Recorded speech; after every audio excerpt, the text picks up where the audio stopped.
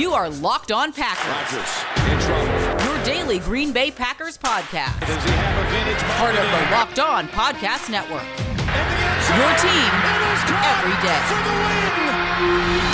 You are Locked On Packers, part of the Locked On Podcast Network, your team every day. I'm Peter Bukowski, and I cover the Packers for SB Nation and Packer Report. I cover the NFL around the internet, and you can follow me on Twitter at Peter_Bukowski. You can follow the podcast on Twitter at Locked On Packers, like us on Facebook, subscribe to the podcast, iTunes, Spotify, Google Podcasts, wherever you find podcasts, you will find Locked On Packers, the #1 Packers podcast on the internet.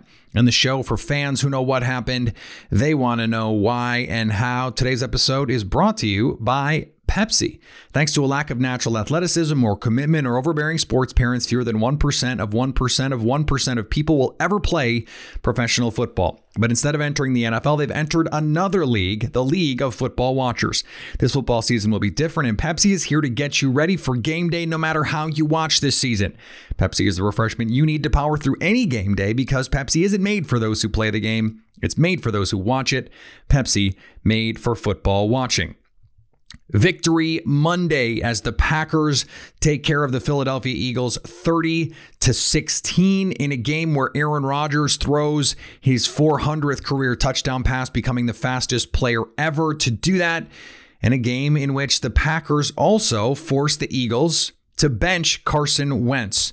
Wentz finished 6 of 15 for 79 yards, no touchdowns, no picks. That is a 57.4 passer rating, and the Packers were winning by 20 when that move was made. This was a game that had the feel coming in, whether it was before or after the reports came out from Ian Rappaport that Doug Peterson's job was on the line. Whether it was before or after we found out that there was a meeting with Peterson and some of the team leaders, Wentz, Brandon Graham, and some of these guys to say, look, we need accountability, and the NFC East is still open for Philly, or at least it was. That door is looking like it is closing by the day, if for no other reason than this team does not look like a team that belongs anywhere near the postseason. Now, maybe no one in the NFC East does. That seems not only possible, but likely. But they have shown nothing that suggests they belong near the playoffs. Still, this was going to be a game where they came in and played like the more desperate team, because they were. Green Bay was going to the playoffs. They come in 8-3. They're playing at home. They're heavy favorites. They are supposed to win this game. And Philly comes out, and thanks to a penalty on Shannon Sullivan and a couple little plays to get the Eagles down the field, they jump out to a 3-0 lead. The first time in a month they have a lead. The Packers come out in the second quarter, and they score 14 straight points in the second quarter. Now, they came out after that field goal and go 3 and out, and you kind of go, oh, well, maybe this is one of those games. Philly comes out inspired. It's the kitchen sink game. They're going to throw everything they can at the Packers. But as Philly starts to drive, they get back-to-back sacks from Rashawn Gary and Kingsley Keke. The Packers defense came to play in this game, even above and beyond the norm. Philadelphia managed just 16 points. They managed 3 with their regular starting quarterback. And beyond that, you sort of have to take everything with a grain of salt, because Hurts runs a different style of offense. He made a lot of plays with his legs when the Packers were in man coverage, just sort of creating a 10 or 12-yard run. And I think if the Packers had had the whole game to plan against Jalen Hurts, that would look a little bit different. More to the point, in 3 first-half possessions, they only had 3. And after the end of the first quarter, the Packers only had 3 minutes of total possession. At the end of the first half, Green Bay takes a 14-3 lead. It's a double-digit lead for the 9th time in 12 games for the Philadelphia Eagles. This Eagles team, not very good. In the third quarter, Aaron Rodgers makes the milestone touchdown pass to Davante Adams, the 400th TD pass of his career. He becomes the fastest player to do that in league history. And this game is essentially over at that point. It's 20-3. Mason Crosby misses the extra point. because I guess that's just the way 2020 works. And it really feels insurmountable at that point. The Eagles are not going to score 17, much less 18 to pull ahead. And so you ease off the gas a little bit. Now, the Packers didn't necessarily have to. They end up getting the field goal from Mason Crosby. He extends his league best streak of 30 consecutive field goals inside of 50 yards. And whatever Jalen Hurts does in the fourth quarter, Jalen Hurts does. Ultimately, Darnell Savage ends the game on an interception after a 77-yard touchdown run from Aaron Jones when the game was 23-16, a one-score game. But it never really felt like that. This was a game that is going to end as a 14-point game. Probably, I guess, belongs in that range. This was at least a 2-score win. The Packers were in control really from the outset. And you never at any point felt like the Packers were not in command of what was going on. I mean, the Packers offense averaged 7.2 yards per play. The Eagles offense averaged 4.7 yards per play. And from a passing perspective, it didn't matter that Zach Ertz was back. It didn't matter that the Packers struggled with tight ends. Yeah, the tight ends got theirs. Dallas Goedert, Zach Ertz did some stuff. It didn't really help this offense that much. And really, only 10 of those points came from the Eagles offense, because one of the touchdowns came from Jalen Reagor on a 74-yard punt return. The Packers special teams still an issue. It's looking more and more like J.K. Scott is, all things considered, the worst draft pick of the Brian Gutekunst era, if for no other reason than he picked a punter. And if you're going to pick a punter, he better be Ray Guy, or you've made a terrible mistake. It turns out it's a terrible mistake. J.K. Scott, not only not a very good punter, but is the worst tackler in the league by far. The second straight time that he's been in position to make a tackle to prevent a touchdown and has literally not laid a finger on the returner. I thought the Packers fired Ron Zook. All right, different discussion for a different day. The Packers in this game had to face a team that was more desperate than it was. Had to face a team with plenty of pedigree, a Super Bowl winning coach, a quarterback that had at one point in his career been an MVP frontrunner. Plenty of players on this team were also on that Super Bowl team. Now, a lot of those guys like Alshon Jeffrey, just not really nearly as good as they were at the time. Darius Slay and Avonte Maddox, those guys leave this game in the second half, but the game was over. The game was over. Green Bay's offensive efficiency was excellent. Aaron Rodgers finishes 25 of 34 for 295 yards and 3 touchdowns. Aaron Jones, 130 yards on 15 carries, just kept at it. Devontae Adams, 121 yards, 2 touchdowns on 10 catches. They could not cover Devontae Adams as predicted. Of course, Aaron Rodgers' stats might look a little bit better if MVS catches the 70-yard heave down the field. A couple bad drops in this game, and yet Green Bay coasted to 30.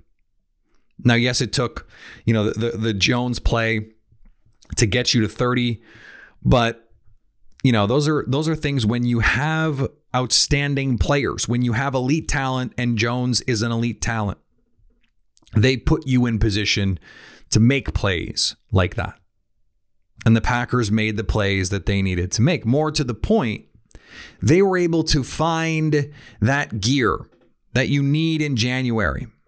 The other team is coming in here with something to prove, understanding we are the better team and we need to fight.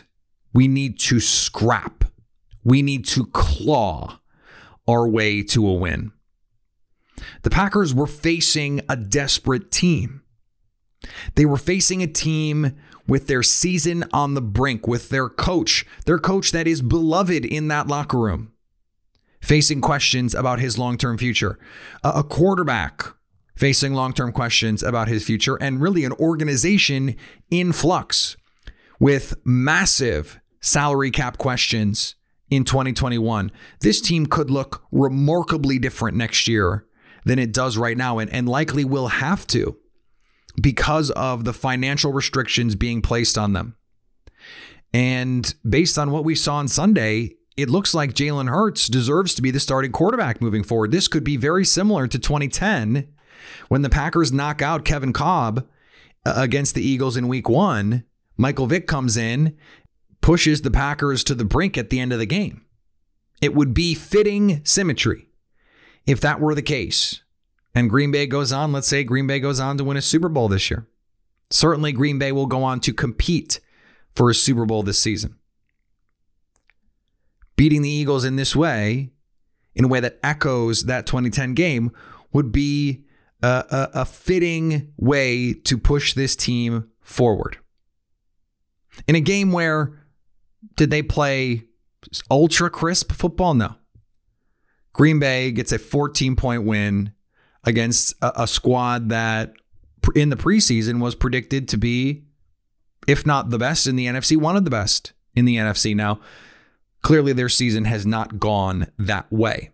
So we can't view this win through that lens. We can't say, oh, well, they were a preseason darling and therefore XYZ. No, this has been a bad team. But Green Bay did what you're supposed to do to bad teams. They got up early. And when they made their run in the second half, and a prideful NFL team is going to make a run, Green Bay made the plays in the fourth quarter of the year. And Jones played the Darnell Savage leaping interception. Darnell Savage, by the way, is a star player. A star player. He makes the play to seal the game. Aaron Jones makes the offensive play to seal the game. And the Packers win by 2 scores. These are the games you need to string together. And the games that the Packers couldn't string together. Last year, this was a game, Green Bay, it's 30-23 with 1:30 left, and Green Bay is trying to extend the clock to not have to give Jalen Hurts the ball back. I mean, that's what happens. And by the way, I picked 30-23. But this time, and maybe even 23-23, and the Packers have to go down and get a field goal to win 26-23, something like that. That was what would happen last year. Last year is not this year. This team is different. This team is better. They've proven it. And these are the kinds of steps you want to see them take against a desperate team to match desperation with execution and find a way to get an impressive win, even when you are not playing your best and even when you still make some critical mistakes. You go out and you get a 2-score win against a team whose season was on the line. Before we move on, let's talk about our friends at DoorDash. Between never-ending laundry cycles and incoming emails, you've got plenty on your to-do list. Give yourself one less thing to worry about and let DoorDash take care of your next meal. You've got plenty on your plate, so why not fill your actual plate? You want Chinese, you want pizza, you want frozen yogurt, whatever you want, DoorDash has it. You've counted on restaurants, now they're counting on you. And while their dining rooms may be closed in a lot of cases, they're still open for delivery with DoorDash. With over 300,000 partners in the US, Puerto Rico, Canada, and Australia, you can support your local go-tos or choose from your favorite national restaurants like Chipotle, Wendy's, and the Cheesecake Factory. Many of your favorite local restaurants are still open.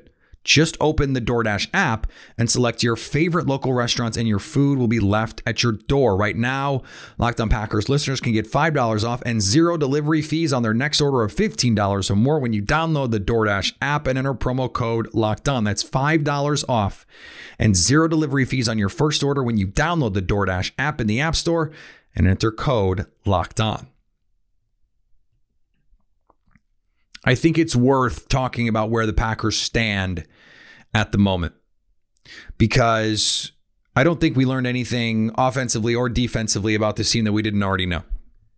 There are some issues stopping the run. I think Green Bay was more than happy to let Philly run the ball because they were going to make Carson Wentz make throws. He couldn't do it. That's ultimately what put Jalen Hurts into the ball game, and even he made the critical mistake at the end to Darnell Savage to seal the win. And then offensively, they played more or less the way we thought. I mean, they didn't get that many possessions. They scored when they needed to score. Devontae Adams, Aaron Jones, Aaron Rodgers. What else do you need to know? I mean, this pretty much went to form. I thought 30-16. If you had told me before the game that would have been the final score, I would have said bet. In fact, I almost exactly predicted that because I said this was going to be a 30-17 kind of game, 30-16 kind of game, and there would be a late touchdown. Darnell Savage prevented the late touchdown, but otherwise, pretty true to form. Okay, so where do the Packers stand now? Well, Seattle lost. And not only did Seattle lost to the Giants. And the Giants are now in first place in the NFC East. And they're a game and a half up on the Eagles. A game up on Washington, who plays later this week. I think Washington is the best team in that division. It doesn't matter because whoever they play in the first round, they're going to lose. But here's the deal. The reason this exchange was so huge, the Packers are now 9-3, 5-1 at home, and 7-2 in the conference. New Orleans is 10-2. They beat the Falcons again with Taysom Hill, but they've got the Chiefs in a couple weeks. They've still got to play the Vikings. They've still got to play the Panthers. We assume Drew Brees is going to be back for the Chiefs game. That was reported on Sunday. We're not 100% sure on that. And you hope that he's only going to play when he's ready. If the Chiefs beat the Saints and the two teams finish with the same record, we know what happens. If the Packers win out, if they finish 13-3, they beat the Lions, they beat the Bears, they beat the Titans, they beat the Panthers. 13-3. And the Saints win out except for that Chiefs game. They're 13-3. No one else in the conference can catch them because the Rams already have 4 losses, the Seahawks already have 4 losses, and the Buccaneers already have 5 losses. And we know no one in the NFC East is coming freaking close. Green Bay is in position here to come through with the 1 seed. If they win out, I would predict they will be the 1 seed just because of what's happening with the Chiefs. I think the Chiefs are going to go in and probably beat the Saints. I think they're the better team, and that's, I think, the better team, especially in this year. You know, with COVID and all the stuff, the home game stuff doesn't really matter. So I think the Chiefs are the best team in the league. The Chiefs win that game. The Packers get the bye week. And I know there are going to be a lot of fans who say, well, the Packers don't play well coming off byes. Forgetting, of course, that the Packers beat the Seahawks at home coming off their bye. The other thing is, it's not just the bye. It's not just the bye. You want the Saints to have to come to Lambeau. You want Drew Brees. You want Tom Brady. You want Jared Goff. You want Russell Wilson to have to play at Lambeau when it's -5. Because we know Aaron Rodgers can play in those conditions. We know this Packers offensive line and run game translates in those conditions. We saw what they were able to do to the Seahawks last year in Lambeau. How do you think things would change in Tampa if 94-year-old Tom Brady has to come to Lambeau Field and it's -12 with the wind chill? How do you think he responds? How do you think Mike Evans responds to that? How do you think Antonio Brown responds to that? They don't look like the same team all of a sudden. Not to mention, you get the 1 seed. Now you get to play the lowest rated team in the second round. So, you know, right now, let's say this plays out the way that we're thinking. Okay, Green Bay gets the 1, New Orleans gets the 2, and we still don't know between LA and Seattle who is going to be the 3. I think the Rams are the better team. They get the impressive win on Sunday, so let's say they're the 3. Well, if the Seahawks and the Rams each win out, which I guess is not possible because the Rams and the Seahawks play one more time. If the Rams win the division, they're the 3. That means the 4 is the Giants, and you get 5, 6. You get Tampa and Seattle, and then you figure it out from there. Well, those teams could win their first round matchups, couldn't they? I mean, if we get Tampa, New Orleans round 3, who knows what happens there? We could get Seattle, New Orleans, because it looks like whoever would, it'd be the Saints would be the 2. Well, they don't get the bye. Well, Russell Wilson could absolutely go to New Orleans and spring the upset. Wouldn't you love to see that trash Seahawks defense come to Green Bay and try and stop Aaron Rodgers again? I mean, they looked awful on Sunday. I mean, terrible. I mean, they lost to the Giants, and not even with Daniel Jones. I mean, they couldn't beat Colt McCoy in a game that had huge importance because if they win, I mean, they're still in the mix for that first round bye. They couldn't do it. That's why we can't take any of these wins or losses for granted. I mean, the Packers, are we going to really quibble over how they won a game that they won by 14 against the team with a chance to win its division? And the Eagles, by the way, still have a chance to win their division. When, the Seahawks are out here losing to Colt McCoy, we can't take these things for granted. The Packers are going to coast to the NFC North crown.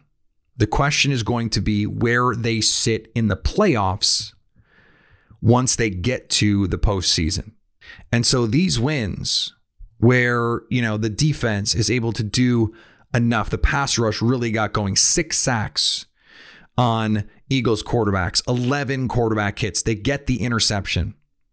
Aaron Rodgers does whatever he wants, a couple drops, and yet they still get to 30 points, no problem. You get a B effort and you win by 14 in the NFL. You're a good football team. And in the NFC, point differential is one of those things that you really have to think matters.